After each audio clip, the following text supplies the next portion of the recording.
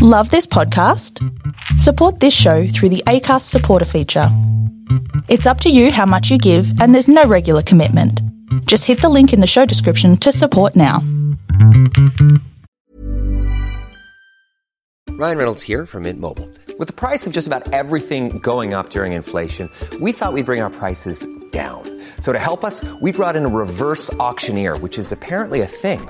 Mint Mobile Unlimited Premium Wireless. How to get 30, 30, bit to get 30, bit to get 20, 20, 20, bit to get 20, 20, bit to get 15, 15, 15, 15, just $15 a month? Sold! Give it a try at mintmobile.com/switch. $45 up front for 3 months plus taxes and fees. Promo rate for new customers for limited time. Unlimited more than 40 gigabytes per month. Slows full terms at mintmobile.com.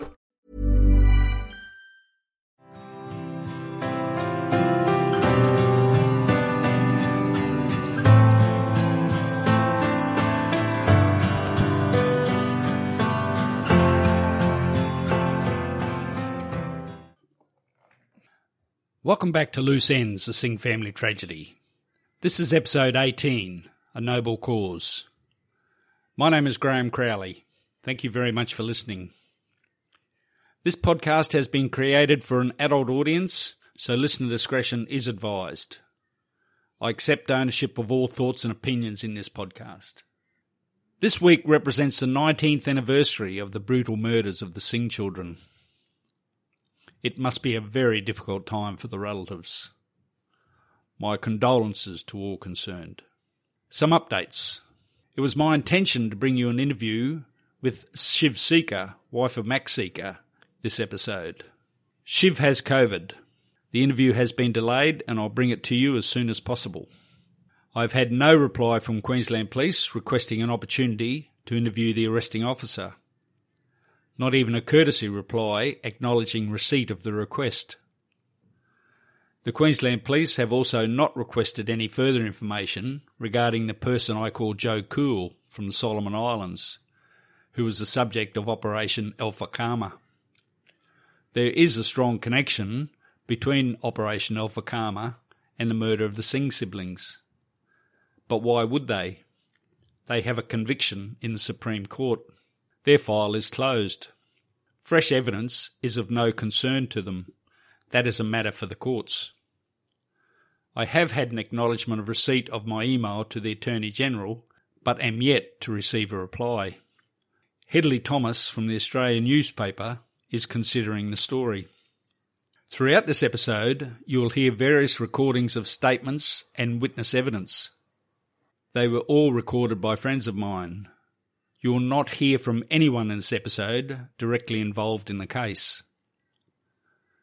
In the last episode, referring to the garden fork, the alleged murder weapon, I said this: there is no one defining part of the garden fork evidence you heard in episode 16, and again now in this episode, which you can categorically conclude the garden fork evidence was tampered with. But when you join all the dots together, that is the only safe conclusion. One retired detective I know took me to task over those comments. He agreed there had been a miscarriage of justice, but he was not persuaded there had been police corruption.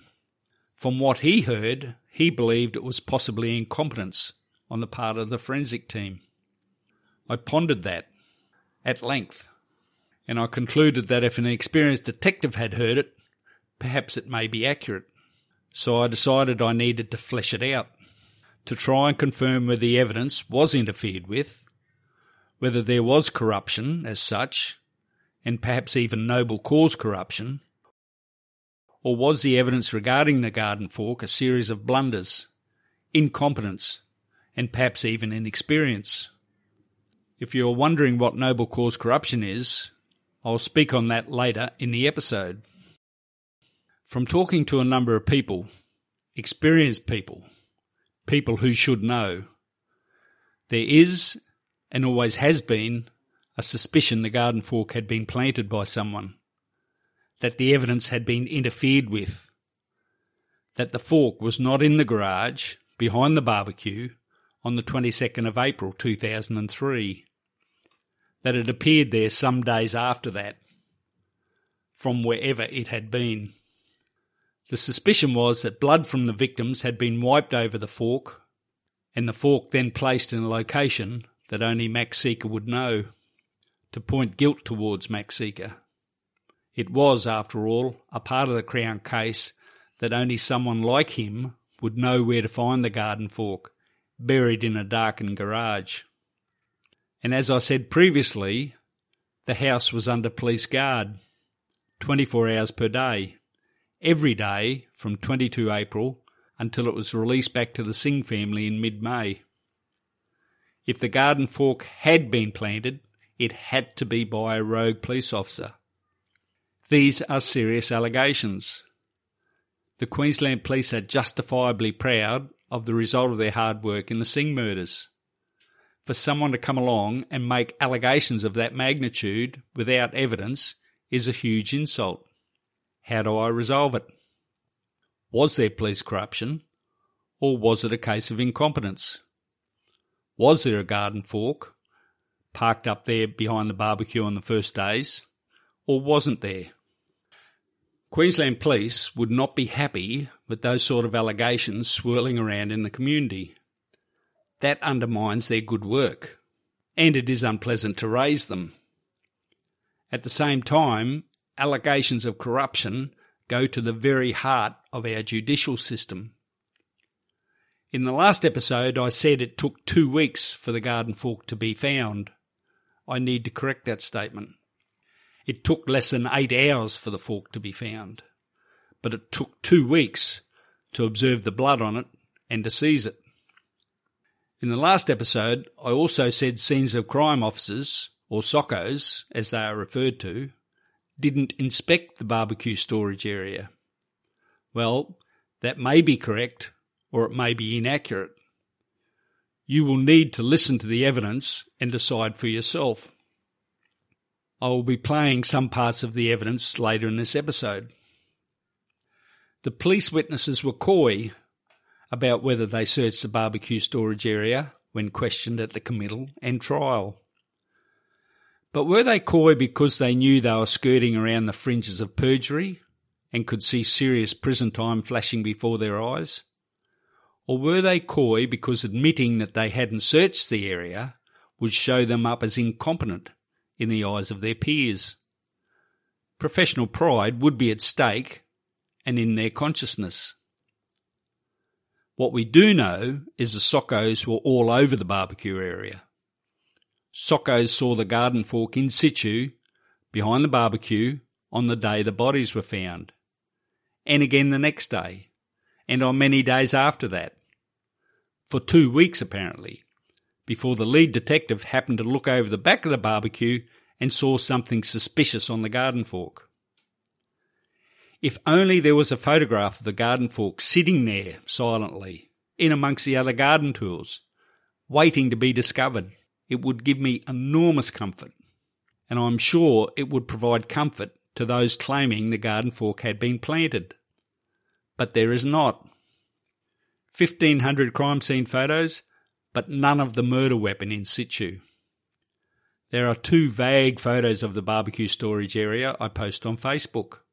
One taken some distance away from the barbecue, looking in the garage, and one taken some distance away from inside the garage, looking out. Both show a portion of the barbecue cover, nothing more. And the crime scene video goes nowhere near the barbecue. But we have the testimony of 4 scenes of crime officers who swore they saw the garden fork standing there behind the barbecue. Shouldn't that be enough to persuade me that the garden fork was there all along and not introduced at some later time? Ordinarily, I would say yes. Definitely yes. But not this time. And why? Well, there are a number of reasons. 7, in fact. The lack of supporting photographs and video is the big one. Inexplicable. I was going to say unheard of, but I stopped myself. The Queensland Police case of the Leanne Holland murder and Graham Stafford raises its head again. The subject of my previous podcast. Almost identical circumstances. Stunning, really. A crucial piece of evidence, a maggot, seen by one SOCO, in the boot of Graham Stafford's car where police claimed he had stored Leanne Holland's body. No photographs, no video, even though a photographer and videographer took vision of the boot of the car with the socko pointing out other things in the boot. No mention of the maggot in notes, notebooks, or on the video commentary, and the maggot not taken possession of at that time. And then the maggot found again next day in the boot, and again no supporting photographs, video or notes. Perhaps that's why I'm anxious and apprehensive about the lack of supporting photographic evidence here. The location of the garden fork behind the barbecue, behind the closed air dryer, with the proposition that Max Sica, the only one who knew it was there, and the proposition that he returned the garden fork to its original location after murdering the victims, but not the mob. The lack of significant amounts of blood on the garden fork and no blood on the piece of carpet the garden fork was resting on. My personal knowledge of what fine and thorough work soccos do. The pride that they take in their work. Working in difficult circumstances, under pressure. But I honestly have trouble accepting they would have missed such a significant find, literally staring them in the face. The evidence of Dr. Alumbi, who was not satisfied the garden fork was a murder weapon for all three victims, despite considerable pressure from police to say otherwise. And that in itself throws a huge spanner in the works. Was there more than one killer? The now known claim by a blood splatter expert that the blood on the garden fork was more likely transferred on the fork rather than resulting from the impact with a body. From the supplied photographs, the red-brown staining, assumed to be blood, appears to be in the form of transfer stains. A transfer stain is blood staining that has been deposited onto the fork through contact with a blood-bearing surface. There is no evidence of impact blood staining that would be caused by strike or blow into wet blood. An impact blood stain pattern results from an object striking liquid blood. And this comment you heard in the last episode certainly does not inspire confidence. I asked him on at least 3 occasions while I was at the scene if he wanted me to look at boxes and property in the garage, and each time he said no. I indicated that I was not happy with whoever did the original search of the garage. On Anzac Day, 25 April 2003, 3 days after the discovery of the bodies, Max Sica agreed to conduct a walkthrough of the house with the detectives to help them understand what he did when he arrived at the house on the Tuesday afternoon, where he went, what he saw, etc.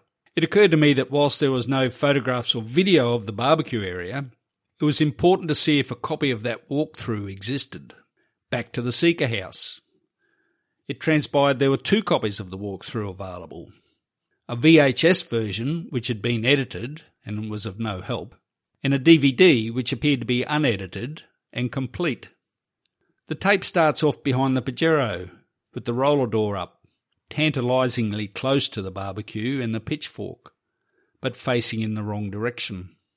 Max Sica was formally cautioned he need not answer any questions nor make any statement, but he freely conducted the walkthrough with them. On the surface anyway, Max Sica willingly answered questions and appeared helpful, but very upset. From there, Max and the detectives walked to the back door of the garage, where he entered the garage initially on 22 April. He went into detail about where he went, what he touched, what he didn't touch, what he saw. From there they walked to the front of the Pajero, to all the boxes stacked up in that area of the garage, where the long wooden paddle can be seen. The barbecue cover is in the background. It is at a distance. The roller door is up and there is bright light in the background. It is difficult to see anything. A large 2-metre aluminium ladder is visible near the end of the baby crib. That ladder does not appear in any other photographs of the garage. The vision in that area runs for about 2 minutes. Jeff Johnson has passed the vision to a business that enhances video. We shall have to wait and see if that enhancement provides any further information. Max and the detectives then walk inside the house. It was always my understanding the staircase to the first floor was covered with paper and plastic a day or two at the most after bodies were discovered, where the impressions were discovered after mixing with bleach and fingerprint powder. One of the scenes of crime witnesses stated the carpet was covered on the 24th of April, 2 days in. But in the walkthrough, it was observed the carpeted stairs were not covered at that time, on 24 April, 4 days in. That may seem like a small point, but it goes to credibility. If the witness was mistaken about when the carpet was covered, were they mistaken about any other matters? During the walkthrough, Max Sica was visibly distressed and upset. He ended up having to be physically helped out of the house. So after the comments by the retired detective, I found myself in an uncomfortable position, deciding whether I maintained my position the evidence was interfered with, or accepting the error was due to incompetence. After much consideration, I believed I found a way to put the matter to bed, so to speak. By analysing the entire evidence given by the Soccos, I could satisfy myself and those doubting the issue, explain away why and how the garden fork was missed. First of all, I needed to understand whether this was an ad hoc investigation, a disorganised shambles perhaps, which would explain incompetence occurring. Or was it an example of highly trained forensic officers doing what they were trained to do? Back to trawling through police statements. The following is a part of a statement made by one of the Soccos in respect of the forensic organisation of Operation Bravo Settler, talking about a meeting of forensic officers at the house held on the day the bodies were found. A team of forensic personnel was formed for the purpose of examining the dwelling located at 20 Grasstree Close. My function was to assist the Principal Scientific Officer, Senior Constable Fiona, with the examination of the crime scene.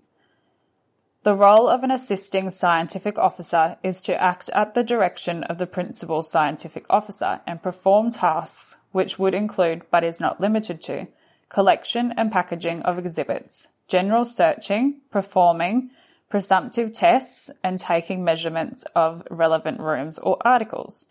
The Principal Scientific Officer is responsible for coordinating scientific staff present and recording general observations, examinations performed, and exhibits collected. Socco Senior Sergeant Rich attended the scene and assumed the role of forensic coordinator. So there was a Principal Scientific Officer, an Assistant Scientific Officer, and a Forensic Coordinator. That looked promising. And from my own experience, I can guarantee all three were in and out of the garage during the time they were there. And they said as much in evidence. And as any novice Socco will tell you, the first thing you do is photograph the evidence before it is moved. Always. And if you do happen to move something that then becomes significant, you replace it and have it photographed in situ, and then seize it for fingerprints and DNA. There were two Soccos involved in the actual search of the garage, as well as another photographing and another videotaping the search. So with the supervisors, there were a total of 7 scenes of crime officers involved in Operation Bravo Settler, responsible for ensuring the garage was properly searched. From reading their statements, I estimated the team had over 70 years of policing experience between them, as at 2003. As well as all having qualified as scenes of crime officers, the various Soccos held the following qualifications.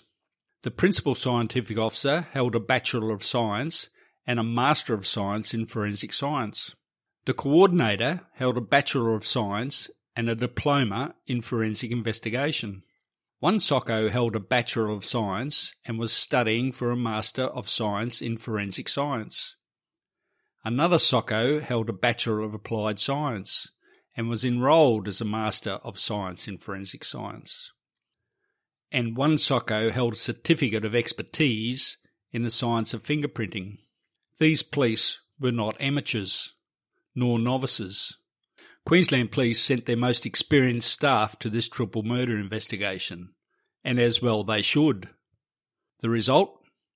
They saw the garden fork, no one examined it, no one photographed it, no one videotaped it, no one was sure whether they searched behind the barbecue or not.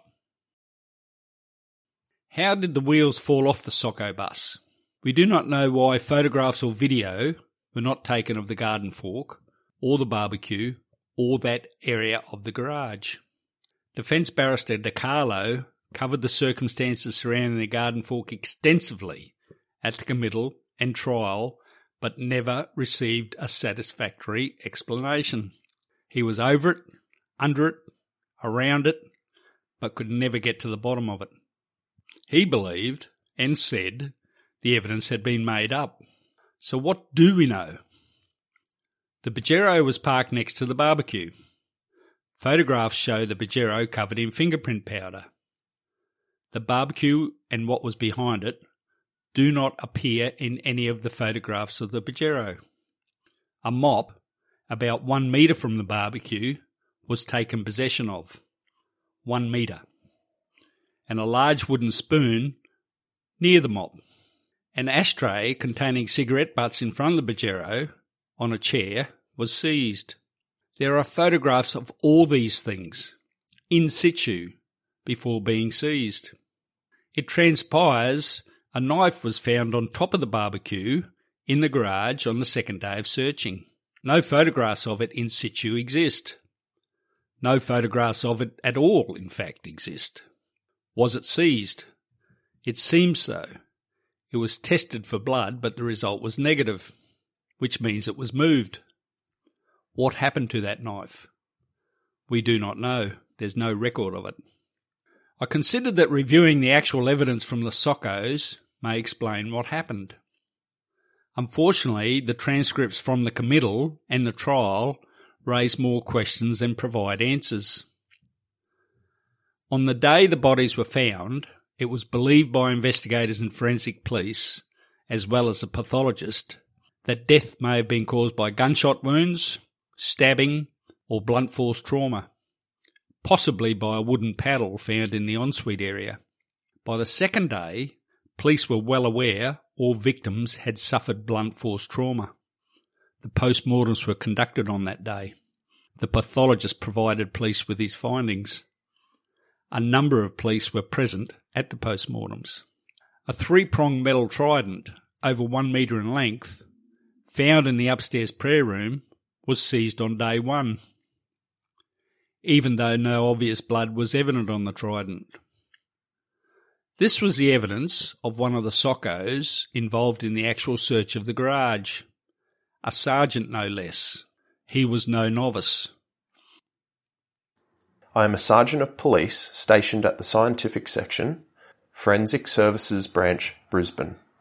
I hold a Bachelor of Applied Science degree from the Queensland University of Technology 1991, and I am currently enrolled in a Master of Science in Forensic Science at Griffith University.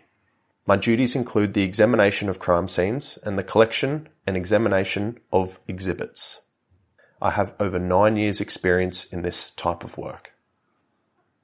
Now, this very experienced Socko told both the committal and the trial that he was only directed to look for a knife and a wooden paddle, nothing else. And that's why he didn't look at the garden fork. You were told something. Why did it cause you to look for a knife? We were told that injuries on the victims had been caused by a knife and possibly other injuries caused by a firearm. So, hence, the search for a knife as a potential weapon and a timber paddle.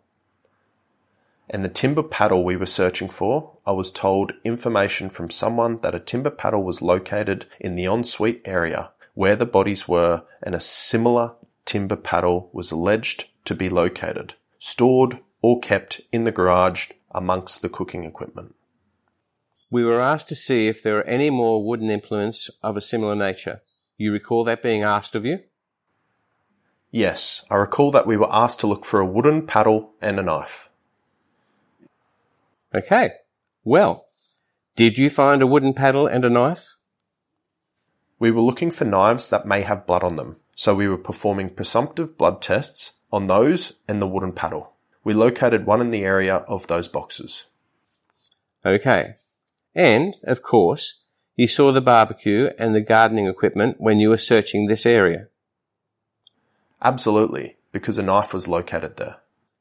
Where the gardening equipment was? Yes. And there's no question in your mind that protruding from the top of the barbecue you saw the handles of a number of gardening implements, including perhaps a shovel and other items. I don't recall the shovel. I mean, the reason why I allude to gardening equipment is we were trying to understand the purpose of the knife, where it was located. It was out of context where you would find a knife in a house. And that's what drew our interest to it and the number of tests we were performing on it to determine if there was blood on it. The evidence in relation to looking for blood on a knife was because at the time, the information was that it was assumed the weapon was a knife. So, hence, none of the other items in the garage, to be specific, none of the other items in the garage were picked up and examined for blood other than a knife or a timber paddle. Okay. And you saw these items on the first day? Yes, there were items there for gardening, which I've just described. All right. A pitchfork? Pitchfork and a shovel, or just a pitchfork. A whippersnipper laying on the ground or hanging on the wall, and a rake or some sort of broom maybe. But you're looking for anything that might be of forensic value, aren't you? Can I ask you whether you, in respect of those boxes, performed a spiral grid search, a spiral search, a grid search, a line search, or the other search that you couldn't recall? Probably the best question I give you is probably all four. Okay. And, of course, that would involve moving objects to have a look. In order to see the pot, you must have opened the box. Hey, I'm Ryan Reynolds. Recently, I asked Mint Mobile's legal team if big wireless companies are allowed to raise prices due to inflation. They said yes. And then when I asked if raising prices technically violates those onerous two-year contracts, they said, "What the f*** are you talking about, you insane Hollywood ass?" So to recap, we're cutting the price of Mint Unlimited from $30 a month to just $15 a month. Give it a try at mintmobile.com/switch. $45 up front for 3 months plus taxes and fees. Promo rate for new customers for limited time. Unlimited more than 40 gigabytes per month. Slows full terms at mintmobile.com. Because the pots weren't exposed. They were in boxes, correct? Absolutely. If we couldn't see in it, we'd have to look into it exactly. Did you, on that day, look in the garage area? Yes. That day a search then commenced of the house in general, the lower level specifically on the second day. A knife, a timber paddle, and possibly a handgun were the items we were searching for on the second day.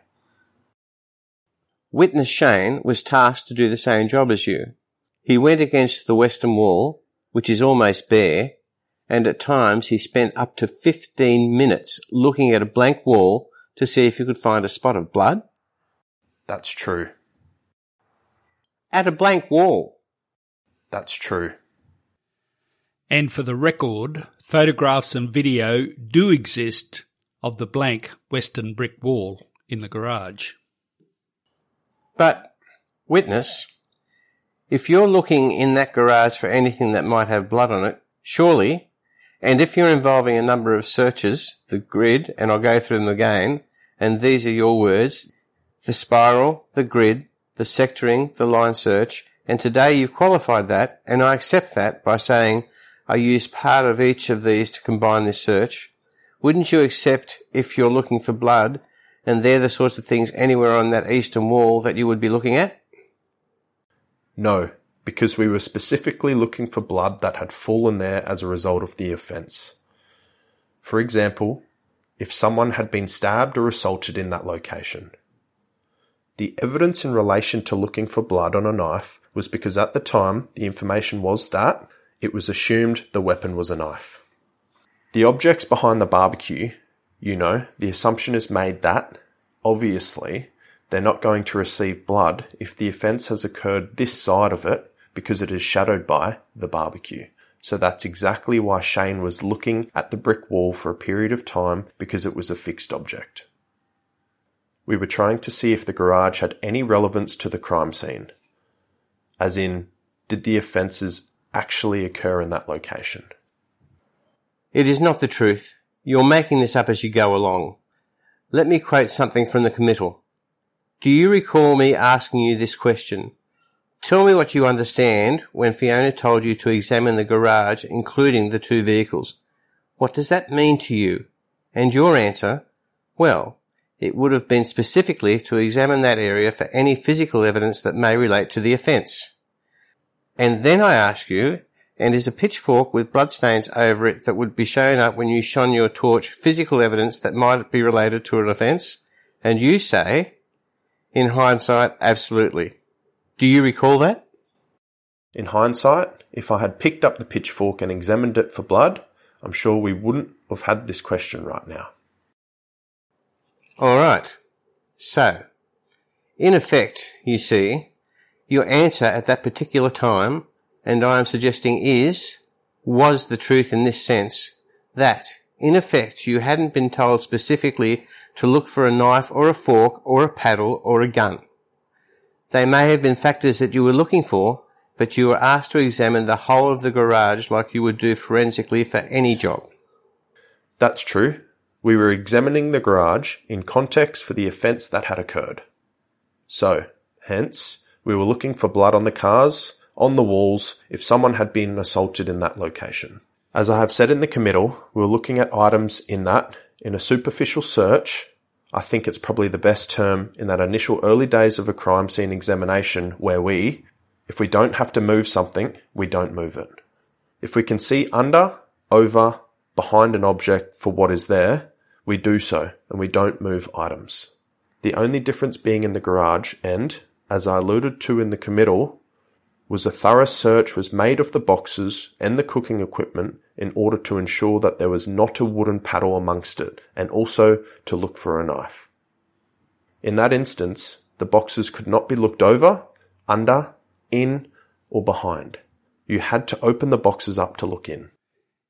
It was clear DiCarlo was becoming frustrated with this witness. This witness also gave evidence that he saw other marks on the stairs, similar to the how it started bleach stain previously referred to. However, no other police or forensic personnel saw the marks. The witness did not photograph them. He did not record the event in his notebook. He did not tell anyone until almost 2 years later. Similar to the maggot evidence in the Stafford case, actually. DiCarlo said this. What excuse are you going to have for not finding the pitchfork or the garden fork? Is there some other excuse you're going to have for that? No. As discussed in the committal proceedings, there was a garden fork there as part of the garden equipment behind the barbecue, and that search of the garage was for the purpose of finding a knife or a timber paddle. All right. Well, I will talk about what rubbish that is later on. Let's continue on here for a moment. That comment earned an objection from the prosecutor and a rebuke from the trial judge. But you're looking for anything that might be of forensic value, aren't you? Yeah, absolutely. But, and obviously if we found a gun, we would bring it to Fiona's attention. So without moving the barbecue, you could see the pitchfork? There was gardening equipment. The pitchfork, shovel, rake or broom with, by looking behind and down, because we were looking for a knife of whichever size, big or small, so that's what we were looking for. I see. So what you did was, you focused on the issue of the knife. You developed this tunnel vision on the issue of a knife, like the tunnel vision that developed in respect to Max Sica. I withdraw that. And you ignored other possible implements that could have caused the blunt force. Is that what you're saying? Perhaps that's probably a good description, yes. But you heard, I think. That's what you said, didn't you? Yes, I was informed by either Fiona or Rich or another police officer that we were looking for items, i.e. a wooden paddle or a knife that may have inflicted the injuries. Oh, come on. That's just absolute rubbish. You were just searching for a knife and a wooden paddle? Yes, that's true. The wooden paddle was openly there. You could see it in the photo. And you are telling me that you searched, as a scientific officer with 10 years experience, you zeroed in your mind, or you developed this tunnel vision of looking for a knife and a paddle to ignore every single other item. Is that what your training was? At the time of the search, we were searching for a knife and a wooden paddle and looking for blood upon those items. That's all you're informed? Yes. There was conversations in relation to a gun early in the piece, and obviously if we had found a pistol in our search for a knife, we would have alerted Fiona. How are you going to find a pistol, witness, if you don't move a barbecue which is covered by a big black cover and has implements behind it? As I've said from the very beginning, whether we moved the barbecue or not, I do not recall. I at no time have stated that we didn't or did move that barbecue. What I was going to allude to, the reason that the knife was looked at, it was out of context and in that environment in the garage. The reason the pitchfork wasn't picked up and looked at, it was completely plausible to have a pitchfork amongst other gardening equipment in that location in the garage. All right. Do you recall it specifically mentioning the blunt trauma? I believe the blunt trauma was in reference to the timber paddle. The second Socko who searched the garage was also questioned at length regarding the garden fork. Could I just ask you perhaps straight out, instead of beating around the bush, could you possibly tell me how you could miss, as an experienced scientific officer with the other officer, how you could miss the prospective murder weapon, the alleged murder weapon, when it's standing up and you can see it behind, allegedly behind a barbecue, which is against the northeastern wall or around about the area where you find this knife? How could you possibly have missed this item which clearly had stains on it which were presumptive of blood or possibly presumptive of blood? In relation to the garden fork, I recall there being gardening equipment there, right? I recall that we were using a white light source to look at things to see if there was anything. I didn't notice whether or not I specifically looked at the gardening fork or not. And in relation to it being discovered later, the information at hand would have indicated the bludgeoning was involved, and then it would have been a more likely object to have been used for that sort of activity and came under closer scrutiny. All right. And did you look at any garden tools that you recall? I don't have a specific recollection of searching the garden tools, but I do recall them being there. This is how the principal scientific officer deflected the questions regarding the garden fork. You see, some 5 days later, as I understand it, there was a pitchfork found with blood on it belonging to, or at least which the DNA said, is a mixture of Siddies, Kunals and Neilmas. Now that was with a group of other tools and where some boxes were in the garage. Are you saying that you didn't, in the several days that you were there as a crime scene investigator, you didn't see it? On the first evening of the 22nd, only the path to the door was examined in the garage area. They're just going for a stroll. Sunday stroll. They must have been if they missed the pitchfork, mustn't they? Please explain to me how you could miss that object. I can't explain. But what I'm suggesting to you, if you saw sticking up from that barbecue a handle of an implement, such as a shovel or something like that, it wouldn't be a quantum leap or outside your expertise or training to remove that barbecue so you could have a look at it, would it? No. Okay. Indeed, it would be the practice. Would you agree with that? Yes. Okay. So, you don't know that in the photos themselves, it's probably a metre away from where the pitchfork and other garden tools were? I don't recall the exact location. Now, we have heard that the Sockos had seen the garden fork, but were looking for a knife or wooden paddle, even though from day 2 they were all aware blunt force trauma was involved in the murders, and they were in and out of the garage. And they could not recall if they moved the barbecue or not, to look for the gun or knife, to see if a weapon had been thrown away, perhaps behind the barbecue. So how was a garden fork eventually identified as a murder weapon? Very easily, as it turns out.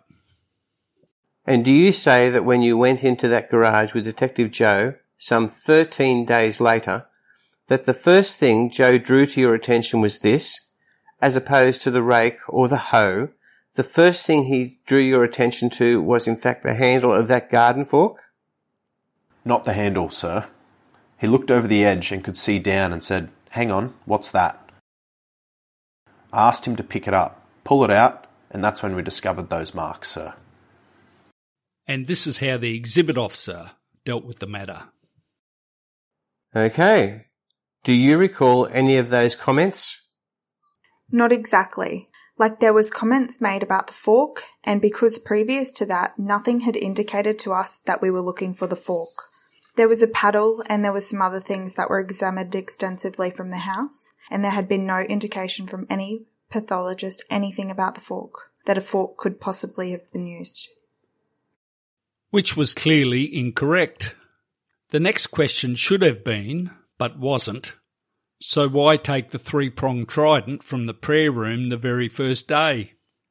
So, in summary, 7 trained scenes of crime officers with numerous science degrees between them, extensive training, and many, many years of on-the-job experience, saw but did not inspect a garden fork in an area they were searching for weapons, knowing full well they were looking for a weapon that could cause blunt force trauma. But a detective, with a skill set in other areas, but no apparent SOCO training, looked over the barbecue and saw what appeared to be stains on the garden fork 2 weeks later. I reflected whether this was a case of incompetence. If it was on an epic scale. It would be fair to say, I believe, Queensland Police would not want that crew on any future crime scene examinations. Was the evidence interfered with? Planted, perhaps? The problem with that scenario is that if a rogue officer interfered with the evidence, a number of other police covered for him or her, or at the very least looked the other way. That would take fabricating evidence and conspiracy to a whole other level.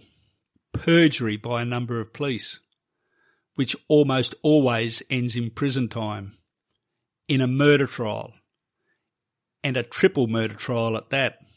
Those claims would send conspiracy theorists into overdrive. So, after all this, can I say I am satisfied the garden fork was missed due to incompetence, inexperience, or simply by mistake? Sadly, I cannot. Let me ask you this. If there was no rogue officer, there was no tampering with the evidence, that the garden fork was sitting behind the barbecue waiting to be found all that time, how do you logically and rationally explain the issues with the evidence? How did 7 highly trained and experienced forensic officers miss the murder weapon hiding in plain sight? I look forward to the explanations flooding my inbox. And that is without even starting again on the foot impression evidence. So after all that, I find myself still with this opinion.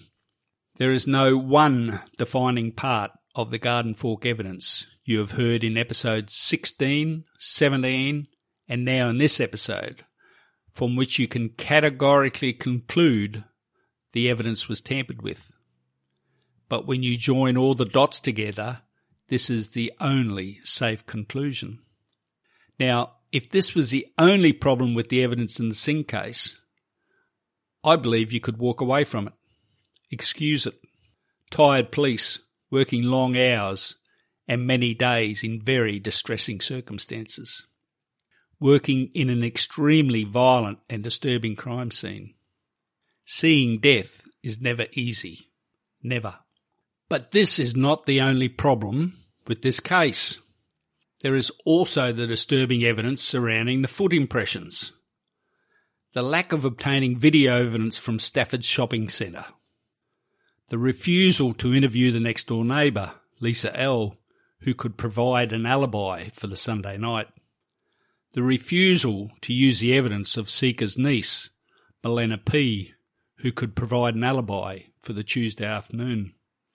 The evidence of some other car being seen in a nearby street on the Sunday night moulded to fit Sika's car. And do not start me on the confession evidence of witness Andrea B. And the list goes on.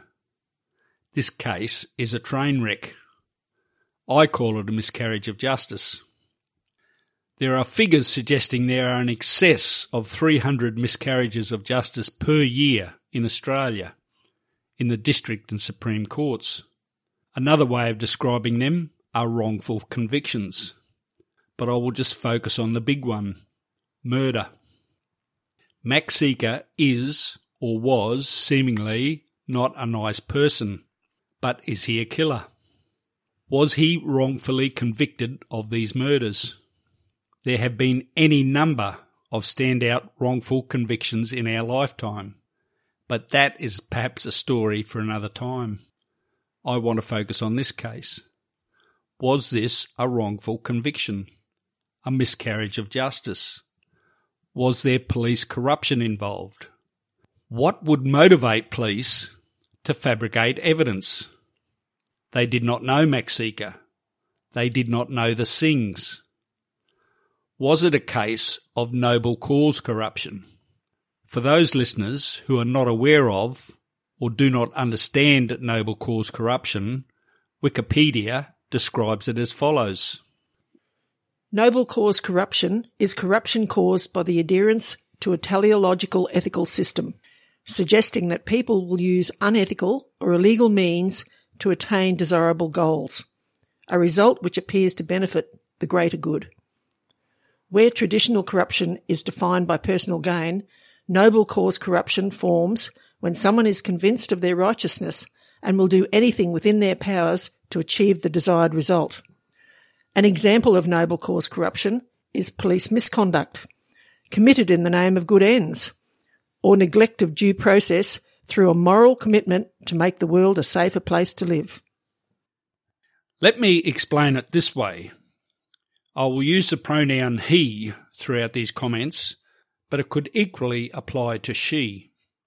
Was a police officer so confronted by the scenes he saw at 20 Grasstree Close, Bridgeman Downs, so affronted by the violence, driven by anger, frustration, sympathy, a need for justice, wanting to make the world a safer place, that he took matters into his own hands? It would be hard to blame him. But if he did take matters into his own hands, I do blame him. As I said, this goes to the very core of our justice system. Add to that the presumption of guilt from the first day, the 22nd of April, that Max Sika committed the murders. And to the mix, add the continual denials of guilt by Max Sika. Arrogance, perhaps. Appearing to cooperate with police and answer all their questions, feigning sorrow, pretending to be distraught and sobbing uncontrollably during the walk-through with the detectives. And as the days passed, the lack of evidence being found implicating Max Sika. No admissions, no eyewitnesses, no early indications of forensic evidence connecting him to the crime, but plenty of suspicion, innuendo, finger-pointing. A car, maybe his, seen a few streets away on the night of the murders. Claims that he was violent toward Neilma. The breakup of their relationship. Revenge, perhaps. An oft-heard claim by jilted lovers. If I can't have you, no one will. The Singh family pointing their finger squarely at Max Sika as being the killer. Did that officer see Max Sika getting away with murder, beating the system, a criminal thumbing his nose at the justice system? And if it wasn't Max Sika who committed the murders, who was it? And as you have heard, it was more than 18 years before the evidence relating to Joe Cool from the Solomon Islands came to the surface. Did that officer, with noble intentions, with no motive other than to ensure a vicious killer was convicted. A killer he knew in his heart had committed these disgusting murders, but was slipping through their fingers. Did he interfere with the crime scene and plant evidence pointing to Max Sica?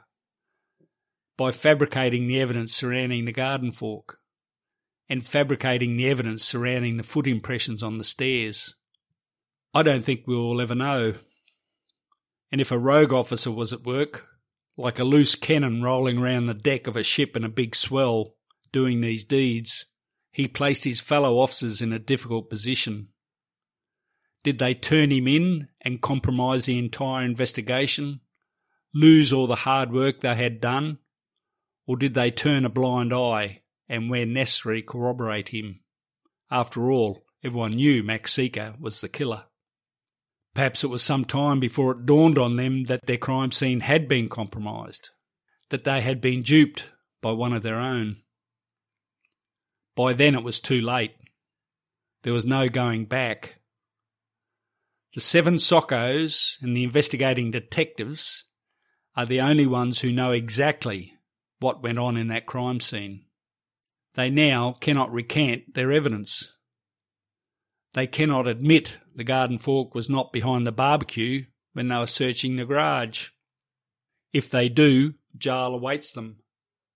If their sworn testimony is the truth, they will forever be branded as incompetent fools. Harsh, but that is the reality.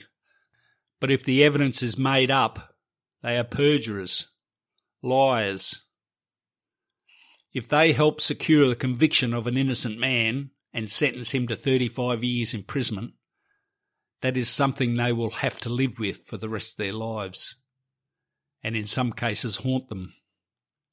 If you are wondering the significance of the garden fork being the murder weapon, it is this. It was a Crown case that Max Sica, in the heat of the moment, murdered Neilma, and Connell and Siddy were witnesses and therefore had to die. A tragic domestic violence event. That theory was never ever going to fly anyway. The killer, whoever it was, brought their own bleach and blue bucket to the crime scene. The killers came to the Singh house with murders on their minds. To suggest the killers hoped to find a suitable weapon at the house is beyond tragic. Clearly, they brought a weapon with them. To admit the killers came to the house with their own murder weapon makes it infinitely more difficult to link Max Sica to the murders, particularly as the weapon has never been found, excluding the garden fork, of course. That's it for A Noble Cause. Thank you for joining me in this latest episode of Loose Ends. Please join me in the next episode where I speak with Shiv Sica, Max Sica's wife, if she is available, who has some interesting insights into this mass murderer. If you follow the podcast, you will be advised when a further episode is released. Please rate and review the podcast. It does help. If you like the podcast, tell your family and friends. If you have questions, information or feedback, you can contact me via the Facebook page, Loose Ends, the Singh Family Tragedy, or via my email address, looseends2003@outlook.com. This podcast was made possible with the grateful assistance of the Acast Creator Network. Music Before I Go by RKVC. You'll find all my contact details in the show notes at the end of each episode. Thanks again for listening.